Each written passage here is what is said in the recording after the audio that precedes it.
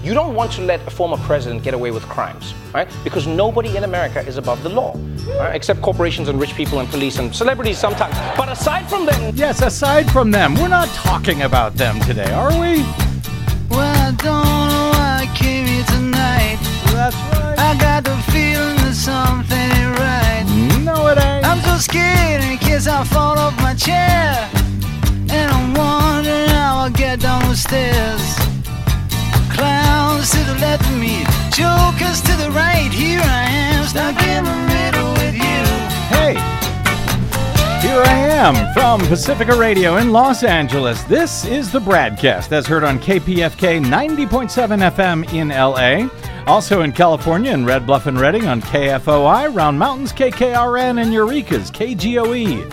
In Oregon on the Central Coast on KYAQ, Cottage Grove's KSO, Eugene's KEPW, Lancaster, Pennsylvania's WLRI, Maui, Hawaii's KAKU, Columbus, Ohio's WGRN, in Palinville, New York on WLPP, Rochester, New York's WRFZ, down in New Orleans on WHIV, out in Gallup, New Mexico on KNIZ, Concord, New Hampshire's WNHN, Fayetteville, Arkansas's KPSQ, in Seattle on KODX, and in Janesville, Wisconsin on WADR, and Minneapolis, St. Paul's AM 950 KTNF. We also stream coast to coast and around the globe every day on the internets on the Progressive Voices channel, Netroots Radio, Radio for Humans, FYI Nation, NicoleSandler.com, Radio Free Brooklyn, Workforce Rising, No Lies Radio, Verdant Square Radio, and Detour Talk, blanketing planet Earth 5 days a week. I'm Brad Friedman, your friendly investigative blogger, journalist, troublemaker, muckraker, all around swell fellow, says me, from bradblog.com. Thank you very much for joining us today. And with all of the other terrible news for Republicans this week, meaning good news for Americans, Desi Doyen. This is true. There is this horribly disappointing news for the GOP on Wednesday. U.S. consumer prices did not rise in July due to a sharp drop in the cost of gasoline, delivering the first notable sign of relief for Americans who have watched inflation climb over the past 2 years. That, according to the U.S. Labor Department. Well, that is good news. I know. Well, for most Americans, just not for Republican ones. True. The Consumer Price Index was unchanged last month, suggesting inflation may be slowing or even returning to normal levels. That good news for consumers is, of course, sure to disappoint Republicans previously reveling in recent months over, some points of bad economic news for their constituents. They're happy about that because bad news for their voters is good news for them. Indeed, they were practically gleeful at how much it was going to cost all these consumers and how mad they were going to be. Well, nevertheless, they may still take comfort in that underlying inflation pressures, according to the Labor Department, remain elevated as the Federal Reserve mulls whether to embrace another huge interest rate hike in September. Economists polled by Reuters had forecasted a 0.2% rise in the monthly Consumer Price Index in July on the heels of a roughly 20% drop in the cost of gasoline. I should note that that huge drop in the cost of gas is 100% thanks to President Joe Biden's smart fiscal policies. Period. In fact, of course, it isn't. But as long as Republicans had blamed Biden for 100% of the previous rise in gas prices, for which his policies had little or nothing to do, I'm sure that they will also give him full 100% credit for the huge drop in gas prices at the pump, right? Underlying inflation pressures, which exclude volatile food and energy components, the so-called core CPI, also showed some encouraging signs. Core CPI rose just 0.3% in July after climbing 0.7% in June. But don't worry, Republicans. I'm sure the encouraging economic news for Americans won't last or continue over the next 90 days until the November midterms, right? So everything will be fine. Speaking of those midterms, I will have some results from Tuesday's primary elections in Connecticut, Minnesota, Vermont, and Wisconsin momentarily, which also might be seen as bad news for Republicans, even if some of them believe it's good news because a bunch of Trumpers won. And then definitely more bad news for Republicans, at least Trump Republicans. The disgraced former president who used to decry people who declared the Fifth Amendment as criminals and mobsters. Well, he spent his Wednesday morning in New York apparently declaring that the Fifth Amendment was needed to protect him over and over and over again for about 4 hours during his deposition in the bank tax and insurance fraud probe being carried out against him and his kids and his Trump organization by the New York State Attorney General. We've got just the person to get some insight on that case joining us shortly. And even while we still don't know all that much about the warranted search executed by the FBI at Trump's Mar-a-Lago compound in South Florida on Monday, I have some questions about all of it that I'm hoping a former federal prosecutor may be able to shed some light on. Former assistant U.S. attorney for the District of Columbia and head of the DOJ's Public Corruption and Government Fraud Section, Randall Eliason, will be with us shortly to do just that, I hope. But first, as noted, it was primary election day on Tuesday in 4 states. But we've got, before we get there, one more race from last week's primaries in Washington state that I want to mop up first. Incumbent Republican U.S. Congresswoman Jaime Herrera Beutler of Washington's 3rd Congressional District conceded late on Tuesday in her August 2 primary. She conceded to Trump-endorsed Republican Joe Kent.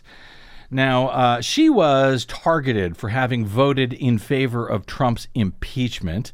Kent will now advance to the general election on November 8 for the congressional seat against Democrat Marie Gluesenkamp-Perez. Herrera Beutler was the one who revealed, you may recall, that Minority Leader Kevin McCarthy told her that he spoke with Trump while rioters were storming the Capitol on January 6, and that, according to McCarthy, the president said to him, quote, "Well, Kevin, I guess these people are more upset about the election than you are." So, of course, she had to pay a price for that as well. For his part, Joe Kent has been critical of Washington state's election system, naturally. Though, as is usually the case, he will likely stop complaining about it for at least a few days now that it appears that he has won the Republican race to advance to November. He's also been endorsed by white nationalists. I guess that was one of the reasons why Donald Trump liked him so much. He has described COVID-19 as a China-designed vehicle to suppress freedoms, has suggested the FBI was actually behind the January 6th attack on the Capitol, and following the warranted search at Mar-a-Lago this week, he tweeted about bringing, quote, "the national security state to heel," saying it has to be our top priority in 2023, starting with the FBI and DOJ. Kent's Democratic opponent, Gluesenkamp-Perez, has said that the 3rd Congressional District race in the southwest part of the state across the border from Portland, Oregon, is, quote, "going to be a national bellwether for the direction of the country and for the future of our democracy." We will see. As we noted yesterday, Herrera Beutler's incumbent Republican colleague in Washington's 4th Congressional District, Dan Newhouse, who also voted for Trump's impeachment, well, he was able to push back the former president's endorsed challenger. He'll face Democrat Doug White this fall. For the record, according to the Washington Secretary of State's office, the last incumbent member of Congress to lose in a primary in Washington state was Rep. John Miller, who lost to Ralph Hoare. Remember that? No. Well, I wouldn't think you would. It was back in 1930. Oh, okay. That was the last time an incumbent was unseated in Washington state. As to this Tuesday's primary elections in those 4 states, in our highly curated rundown of noteworthy reported results as of today. Remember, none of these results have been verified by any human beings in Connecticut, Minnesota, Vermont, Wisconsin. All are tallied at this point only by computers, either correctly or incorrectly. Who knows? And all are incomplete as late returns continue to arrive and to be tallied today. But based on the reported numbers as of today, let's start with one of the easier states. That would be Vermont. Vermont's lone congressman, they've got just one in so-called at-large district, Peter Welch. He's a Democrat, and as expected, he has very easily won the Democratic nomination for the U.S. Senate to fill the seat being vacated by 82-year-old retiring Democrat Patrick Leahy, the longest-serving member of the Senate. Welch, he might have been there back in 1930 when Welch's challenger this November will be Republican Gerald Malloy, though Welch is expected to win easily in November in a state with a long history of electing Democrats to federal positions. Nonetheless, Vermont has also a long tradition, well, not quite as long, but for a while has voted for Republican governors. They are also elected statewide in Vermont, and Republican Governor Phil Scott easily won his primary on Tuesday as he runs for a fourth term. Now, that sounds like a really long time, but in Vermont, the governor serves 2-year terms only, so it's not quite as long. He is expected to win his re-election easily in the fall in a state where ticket splitting has actually become the norm in recent years for statewide state-level races. They go for the Republican, for the Senate and the House. They go for the Democrat. Scott will run for governor against Democratic candidate Brenda Siegel, who ran unopposed for the Dem nomination, and against Susan Hatch Davis, who ran unopposed for the state's Progressive Party nomination. As Congressman Welch likely ascends to the U.S. Senate to fill Leahy's seat, the one at-large congressional seat in Vermont, which he has filled for a while, will now be open this November. Bernie Sanders endorsed Becca Balint, won a four-way race to win the Democratic nomination for that seat. She's the favorite to win it this fall. She'll run against Republican nominee Liam Madden and Progressive Party nominee Barbara Nolfit, who ran unopposed. If successful, as most expect, the Progressive Democratic nominee Balint will become the first female member of Congress from Vermont. Well, it's about time.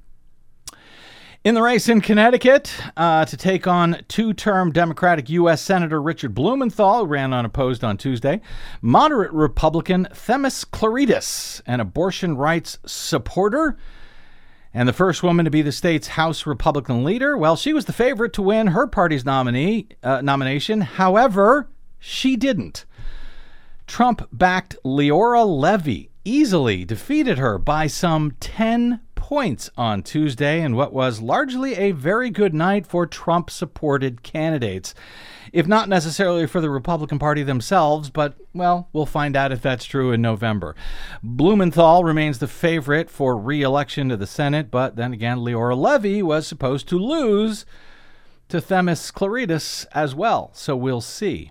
In the Secretary of State's race in Connecticut, all of which are critical across the country this year in light of the Trump 2020 election denier movement. On the Republican side, Dominic Rapini, the former chair of a group which made bogus evidence-free complaints about the 2020 election results, won his primary in Connecticut to face Stephanie Thomas, who easily won hers on the Democratic side, for, again, the critical role as the state's next election chief. Thomas was endorsed by the outgoing incumbent Democratic Secretary of State, Denise Merrill, in a state where Democrats have not lost a statewide election since 2006. Meanwhile, in Minnesota, in a special U.S. House election on Tuesday in the 1st Congressional District to fill the seat of the late Republican Jim Hagedorn, who died in February after a battle with cancer, Republican Brad Finstad has been declared the winner. While his win was expected in a so-called red district, Democrats had thought they had a strong candidate in Jeff Ettinger, a pro-business moderate and a retired CEO of the locally based Hormel Foods. As of today, Ettinger fell about 4 points short of defeating Finstad, however. One primary House election of note I want to mention on Tuesday was surprisingly close. That was for incumbent progressive Democrat Congresswoman Ilhan Omar. She defeated the more moderate Democrat, former Minneapolis City Council member Don Samuels in the 5th District, but it was the closest contest of her career. She edged out Samuels by just over 2 points, with 95% of results tallied as of airtime today. Samuels conceded on Tuesday evening and pledged his support for Omar in the general election, noting, quote, and some of your Republican candidates out there may want to write this down, quote, "The will of the people is the will of the people. Part of the effort to reach out to people, to talk to them on the phone, to go to their doors, to go to events, is out of deference for their decision-making freedom. To then violate that trust in people's wisdom and not celebrate their decision would be inconsistent with the democratic process." Again, some of you Republicans out there may want to write that down. May come in helpful, just in case you need a reminder about how the democratic process is supposed to work. The Cook Political Report rating for this district in November is solid Democrat, so that means progressive Ilhan Omar of the Squad will almost certainly win another term in Congress in her race against Republican nominee Cicely Davis, while driving Republicans and maybe some conservative Democrats nuts, which is fine by me. Also in Minnesota on Tuesday, state Republicans chose Kim Crockett. I kind of want to say emphasis on Croc, but anyway, Kim Crockett as their nominee for Secretary of State. She's part of the group of Trump MAGA 2020 election deniers hoping to try and win Secretary of State positions around the country. She called the 2020 election a train wreck for some reason, I guess because her candidate lost, and she cast doubt on the vote counting during the pandemic in Minnesota. During her campaign, Crockett aired a conspiracist video that used anti-Semitic tropes, leading to an apology, believe it or not, by the Minnesota Republican Party chair. Wow. It has to be bad if it actually garners an apology. Well, it might have been no surprise because she was also tossed out of a right-wing think tank, apparently, back in 2019 after making racist remarks about refugees. Nonetheless, on Tuesday, Republican voters in the great state of Minnesota elected Kim Crockett as their Secretary of State nominee anyway. So, anti-Semitism, xenophobia, apparently that wins for the GOP in Minnesota's statewide Secretary of State primary. Crockett will go on to face incumbent Democratic Secretary of State Steve Simon this fall in what is now another critical election for 2024 in what has become a swing state, Minnesota, of sorts. Anyway, another critical election for 2024 taking place this November in 2022. Right, because the people that win positions of power in the 2022 election will be in positions of power to affect or subvert the 2024 election. Yeah. Like the Secretary of State in the very now closely divided state of Minnesota. Which has been quite influential in several recent presidential elections. That said, it was Wisconsin where the Trump effect may have reverberated the loudest on Tuesday, where the most powerful Republican in the state, 18-year incumbent, and the longtime far-right Speaker of the State Assembly, Robin Vos. I think he's been Speaker of the Assembly for more than 10 years now. He came within a hair of losing his job to a Trump-endorsed challenger on Tuesday. That, even though, as noted, Voss has been one of the most right-wing Republicans in the state for many years. He was responsible for a lot that went on during Governor Scott Walker's tenure. He was also responsible for hiring the buffoonish former state Supreme Court justice to carry out an endless probe into the 2020 election, which is still ongoing, still being paid for with taxpayer dollars, I believe. Voss has himself falsely claimed that the 2020 elections were somehow fraudulent, but that was not enough. All of that was not enough for Donald Trump. What did Voss do? What was his great crime? Well, he told Trump that there's no actual legal or constitutional way for the 2020 election to be decertified at this point. And for that, he drew Trump's ire and, yes, a MAGA challenger who came within about 2.5 points of dethroning Voss. But in the end, he will remain on the job after defeating his Trump-endorsed opponent, Adam Steen. But while the state's Democratic governor, Tony Evers, ran unopposed for a second term in Wisconsin, he'll now face Trump-based construction millionaire Tim Michels in November, who defeated Mike Pence-backed Rebecca Kleefisch. She served as lieutenant governor under the Badger State's corrupt far-right governor Scott Walker, but that was not enough to win it on Tuesday. Evers, meanwhile, has vetoed more than a dozen bills by the state's gerrymandered Republican Assembly, run by Voss, which would have restricted voting in all sorts of ways in the state. And Michels has pushed the false claim that 2020 can somehow still be decertified. And he's also promised to abolish the state's bipartisan election commission. So now this race for governor in Wisconsin also becomes a critically important one in a state that Biden narrowly won in 2020 and Trump narrowly won in 2016. Also critically important, the race for U.S. Senate in Wisconsin, where Democrats hope to unseat Republican Senator Ron Johnson in what they see as a very real pickup opportunity this fall to expand their majority in the upper chamber. Democratic Lieutenant Governor Mandela Barnes easily won the nomination for Democrats on Tuesday after 4 of his Democratic opponents recently dropped out of the race in order to get behind Barnes and his effort to unseat one of the nation's dumbest and most dishonest Republican senators. And that is saying quite a lot.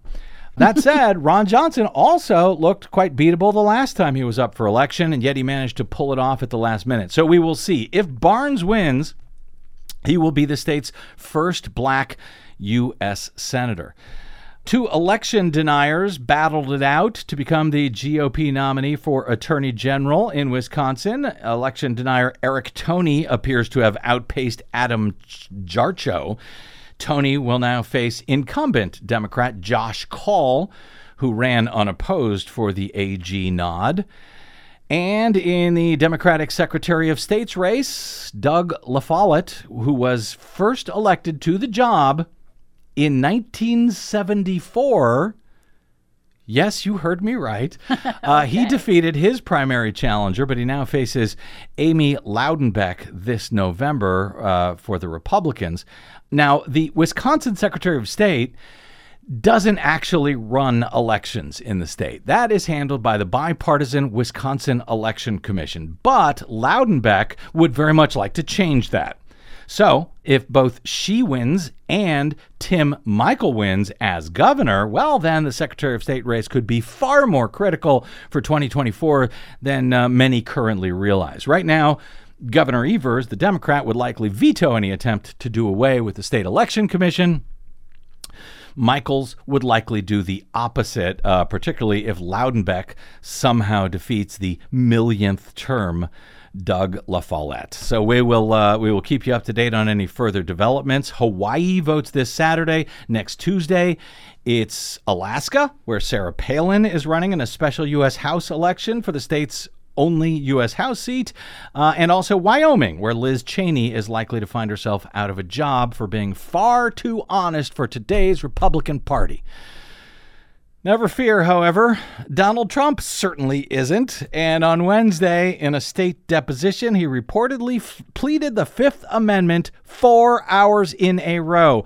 That story and some very helpful insight on the FBI search of Trump's Mar-a-Lago home on Monday is next with former prosecutor Randall Eliason. I'm Brad Friedman. You are listening to the BradCast.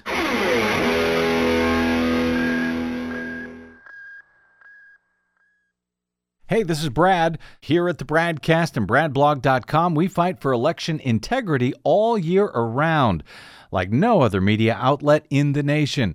But of course, we need your help to help us remain on your public airwaves and completely independent. Please help us continue that fight over your public airwaves by stopping by BradBlog.com/donate. And thanks. If we don't switch our pleas to guilty and then change, it ain't enough to know better than just say, I plead the fifth.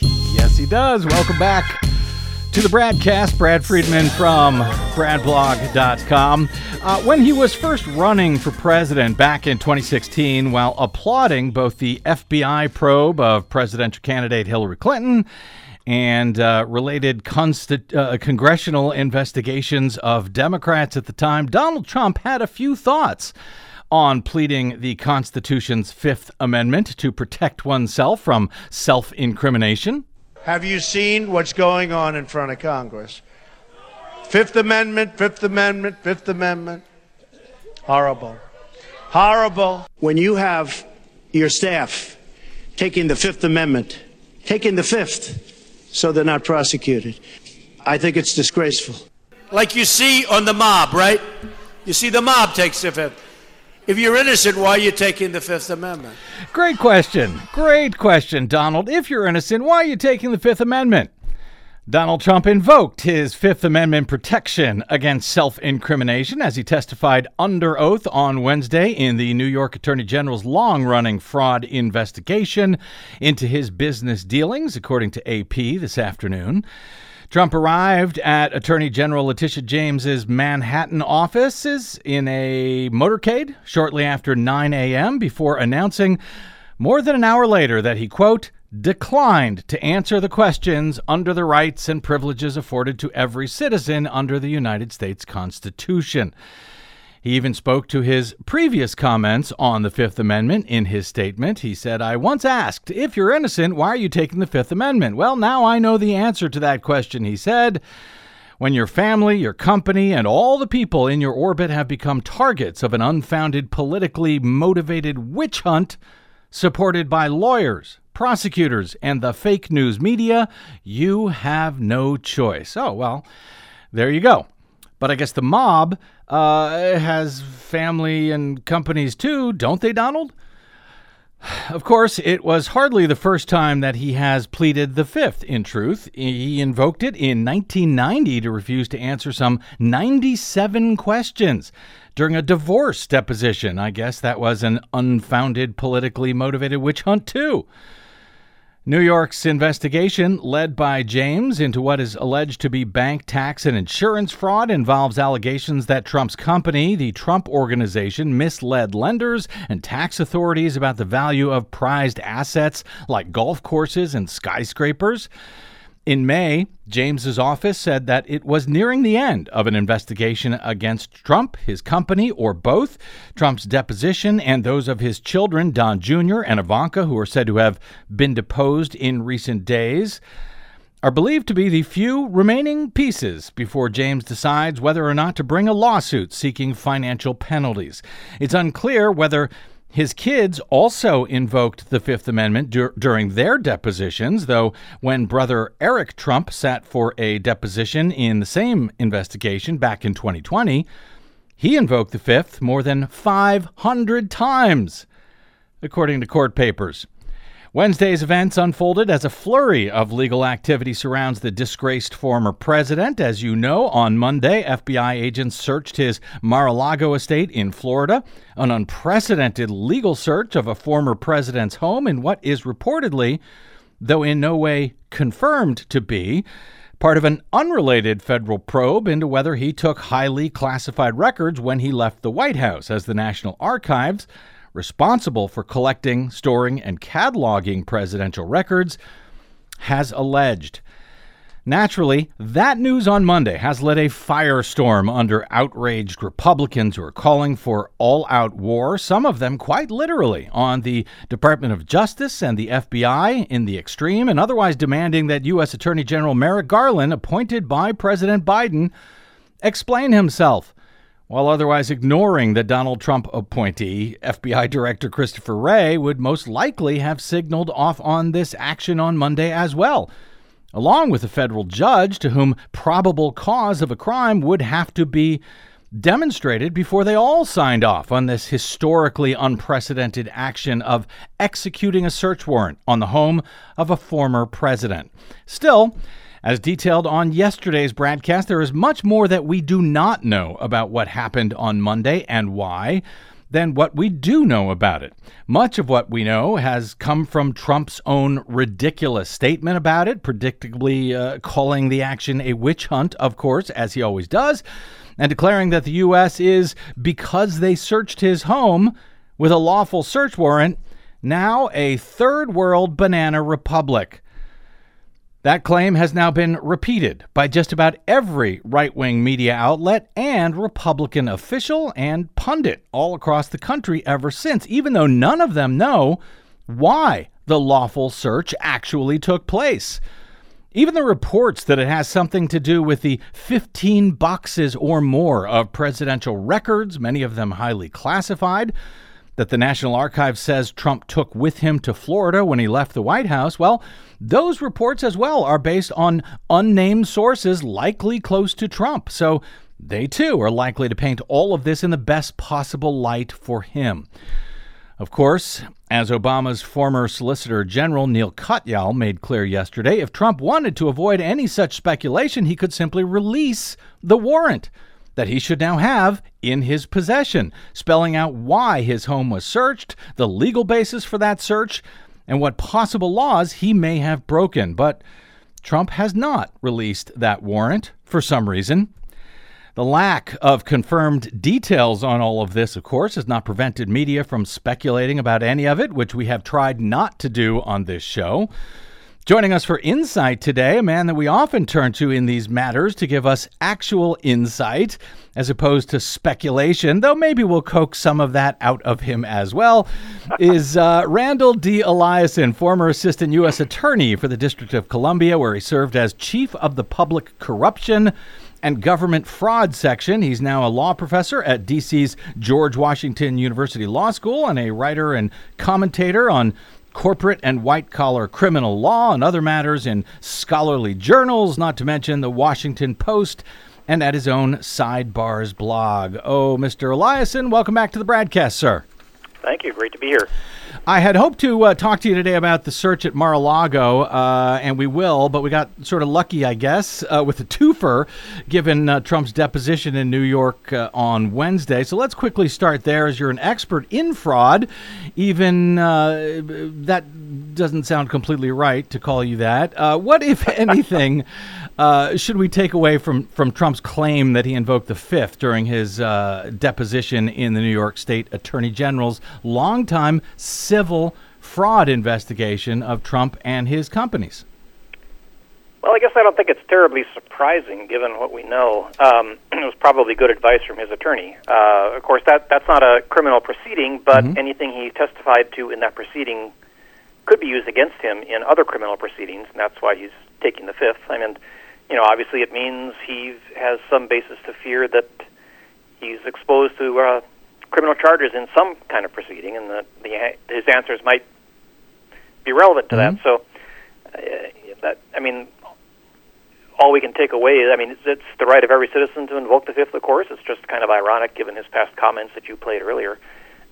So you say he can't use his invoking the Fifth cannot be used against him in a civil case, but it can be used in a criminal case?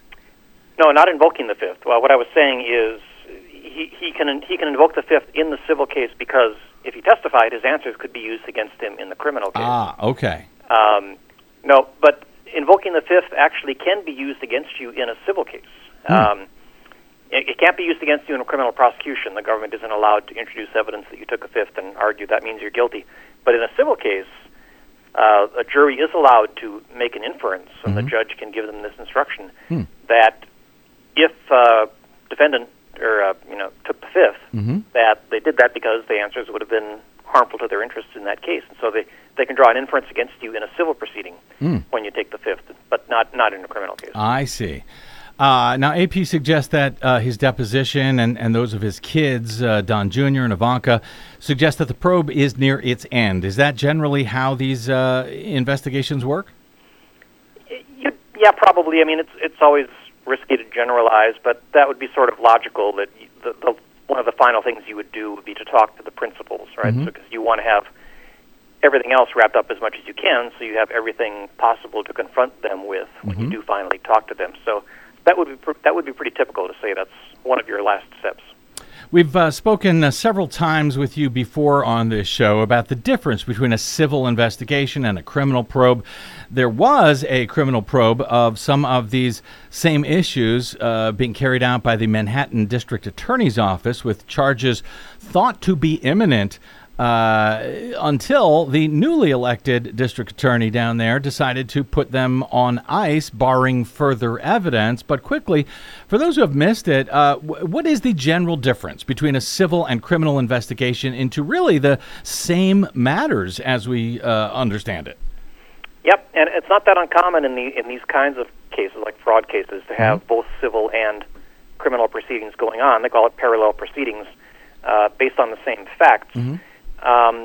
But the big difference, of course, in a criminal case, people can go to jail, right? In criminal cases, the government prosecuting individuals or corporations for committing criminal acts, and they can send people to jail, and they have to prove their case beyond a reasonable doubt, which is the highest standard that we have in the law. In a civil case, based on the same facts, no one's going to go to jail. The civil proceeding doesn't result in anybody being locked up, but their standard of proof is much lower. So they only have to prove their case by a preponderance of the evidence in a civil case, and that can result in fines, is the most common kind of sanction. So in the civil proceeding, no one's going to get locked up, but it's much easier for them to prove the case because of that lower burden of proof than it is to prove the fraud beyond a reasonable doubt. And of course, when we say they could be liable for fines, that almost sort of understates it. I mean, in fact, the Attorney General's office in New York has, in fact, shut down entirely Trump's supposed university, Trump's charity organization. Could she, in fact, if she does bring a lawsuit, bring fines that are either so large or penalties against the company itself that it could essentially end up dissolving the Trump organization? I think potentially. I'm not a New York law expert, so I'm not sure what all of her possible remedies are, but there are potentially other remedies like dissolving, corporations and things like that. But in a civil proceeding, I'm actually not certain what all her possible remedies are. And you, as the former head of the DOJ's public corruption and government fraud section in D.C., what determinations go into deciding if a fraud case is either criminal or civil? Well, it's largely the quality of your evidence. I mean, you can't bring the criminal case unless you can believe that you can convince a unanimous jury beyond a reasonable doubt that there was actual criminal intent. So it really... The distinction tends to be based on the quality of the evidence that you think you can put together and put before a jury. How compelling your evidence is that this was not just, carelessness or reckless business practices or whatever, but actual criminal fraud, and can you prove that beyond a reasonable doubt? Now, I should suggest in New York, as I understand it, that the state attorney general is not allowed to bring criminal charges. So I'm not sure if we should infer that she doesn't have enough evidence to bring criminal charges herself. My understanding, according to New York law anyway, is that the attorney general can do civil cases and that district attorneys do the criminal cases. Right. In any event, that's your understanding as well? Yes. Okay. In any event, let's jump down to Mar-a-Lago now. My understanding is that there is a difference between a raid, as Donald Trump has described what happened at Mar-a-Lago on Monday. He also called it a siege, and the execution of a warranted search. Is there actually a difference? And if so, can you help explain it, or is it just really a semantic difference? Yeah, I'm not sure if there is a universally agreed upon definition of a raid, but I think the most likely definition is it's a raid if it happens to you. Okay, fair enough. Yeah. But no, this was a by the books. I mean, this is the way it's supposed to be done in this country, right? You comply with the Fourth Amendment. You go to a judge or a magistrate and you present your evidence in the form of an affidavit and get a search warrant, and then you lawfully execute it. I mean, so suggesting that it's somehow improper or makes us a banana republic or something, it's just the opposite. This is the legal procedures that we follow in this country, and suggesting it's somehow improper is the only way to do that is to suggest a former president should kind of automatically be off limits, like you could never enforce the law against the former president, because other than that, there's no basis at all to say there was anything improper or illegal done here. At least not now. I mean, I suppose if there were some evidence, if we could see the warrant or whatever was presented to the judge to establish probable cause. I mentioned that Obama's former Solicitor General has said that Trump could clear all of this up. He could simply release the warrant to clear up any speculation about what Monday's search at Mar-a-Lago was about. What would be in such a warrant, Randall Eliason? Would Trump have it in his possession? And is there any legal reason that would prevent him from releasing it to the public right now if he wanted to? So he'll have the warrant, basically the cover page, the warrant itself. Accompanying the search warrant, there would be an affidavit from a law enforcement officer, and that's what would detail all of the evidence that the government had to establish probable cause that not only was a crime committed, but they believe there's evidence of that crime in this location. He almost certainly does not have that affidavit. That's almost certainly under seal with the court. So he'd have basically a cover page, and that would give you a little information because it has to cite the statutes that the investigators believe might have been violated. So that would tell us, is it really focused on this, the removal and destruction of records, or is it possibly something else like obstruction of justice, or some other possible charges that would be listed on the face of the search warrant? But you wouldn't get all the factual background that established probable cause. He's not going to have that. Well, he should also have an inventory of what was seized, because they're required to give him that, and so. To the extent that would shed some light on what they were looking for or what they actually found, that would be interesting too. And there's nothing to stop him from releasing that. So, but they've chosen not to do that, and you can speculate about why. But for all the clamoring about how this was improper and unauthorized, they could clear up some of that by releasing the warrant. That could. Done that yet. There's nothing legal to prevent him from doing so if he wanted to. No, not at all. Now, Senate Minority Leader Mitch McConnell and others have demanded that Merrick Garland explain himself immediately, explain why he and, Trump-appointed FBI Director Christopher Wray and a federal judge all approved the execution of this search at Trump's Florida compound. What, if anything, should the DOJ or FBI tell us about what happened at Mar-a-Lago? Does Merrick Garland have a responsibility to explain such an extraordinary event to the public? No, certainly not now. And that would be a breach of longstanding DOJ policy. You don't comment or you don't hold press conferences about ongoing investigations. And that protects not only the privacy of those who are being investigated, but the integrity of the investigation itself. So Garland is a very by-the-book guy, and he's not going to say anything in response to this. People should be careful what they wish for. I mean, do they really want Garland and Wray coming out and detailing all of the evidence that led up to the search warrant? I mean, there's a reason we don't do that, because those charges aren't proven yet, or those allegations aren't proven yet.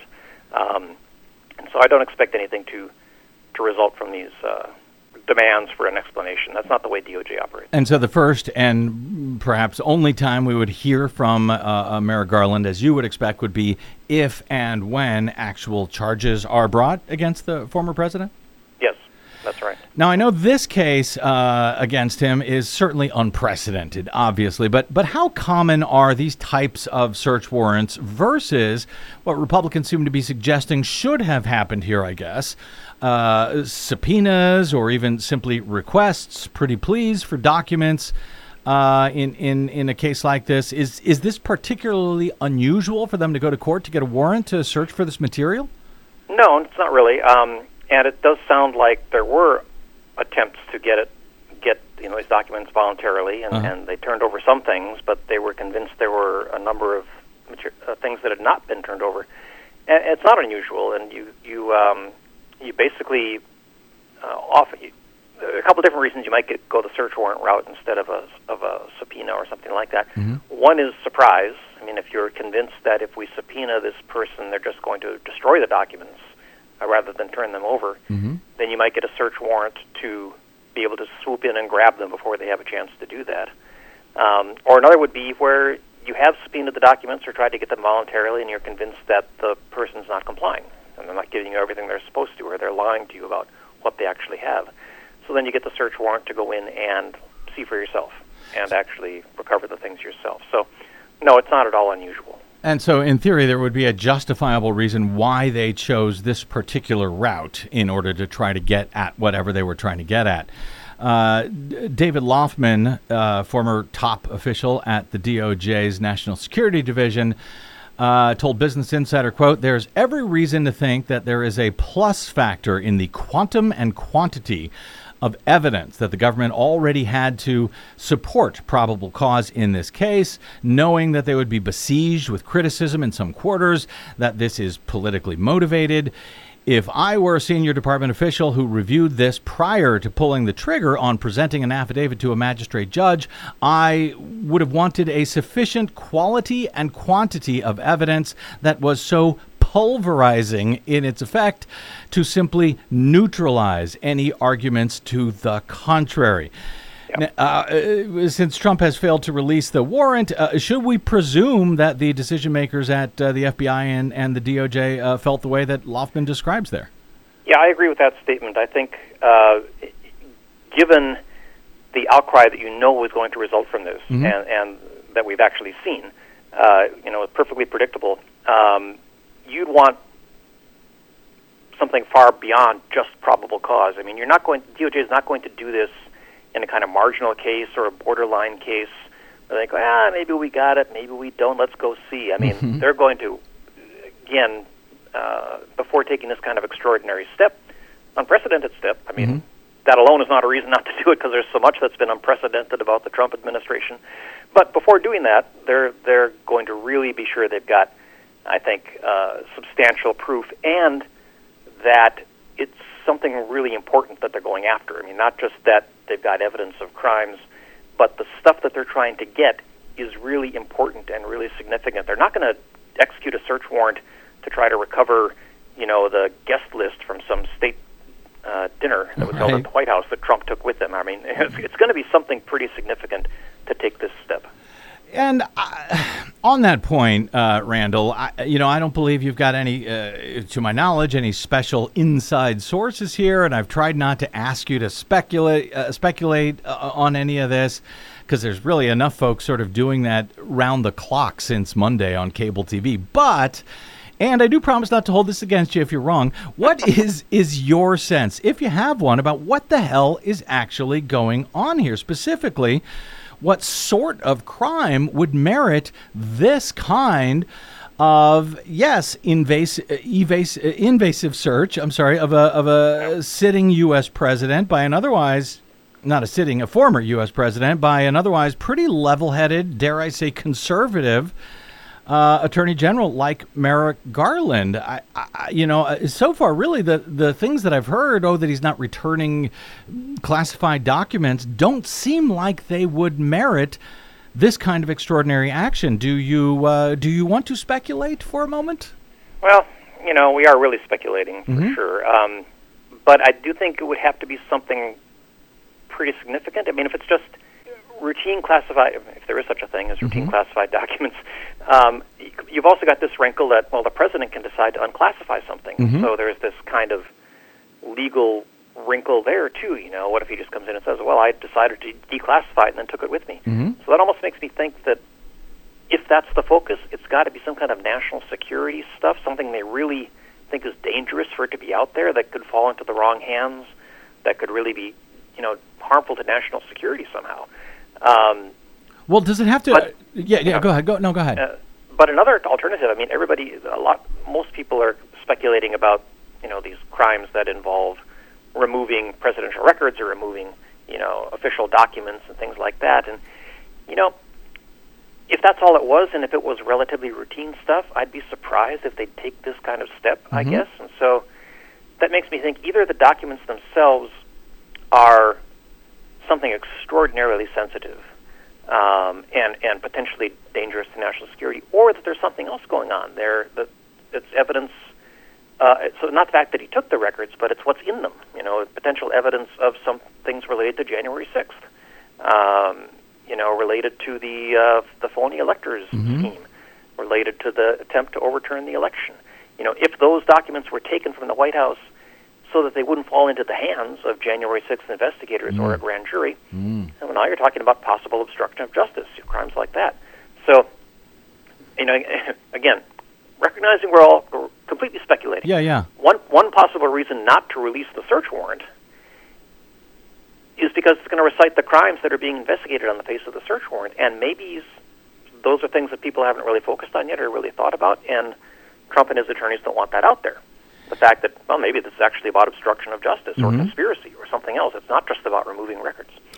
Underscoring that really all of the information that we have so far seems to be coming from either Trump himself or sources close to Trump, who, as I've been saying, would, you know, want to paint all of this in the best possible light. But, you know, when we talk about documents falling into the wrong hands, Randall Eliason, not just, it seems to me, my understanding, and clear me up here if I'm wrong, but that there has to be a reason, sort of an immediacy, a concern that if they don't essentially move in right now and get these documents or whatever it is they're looking for, then something bad could happen. So it's not just that there is classified records, for example, that, as you say, he might have declassified or think that he declassified, but it's national security information that if got out, it would be really dangerous, and that they have a reason to believe they need to go in now and get it to prevent those documents from going out. Like,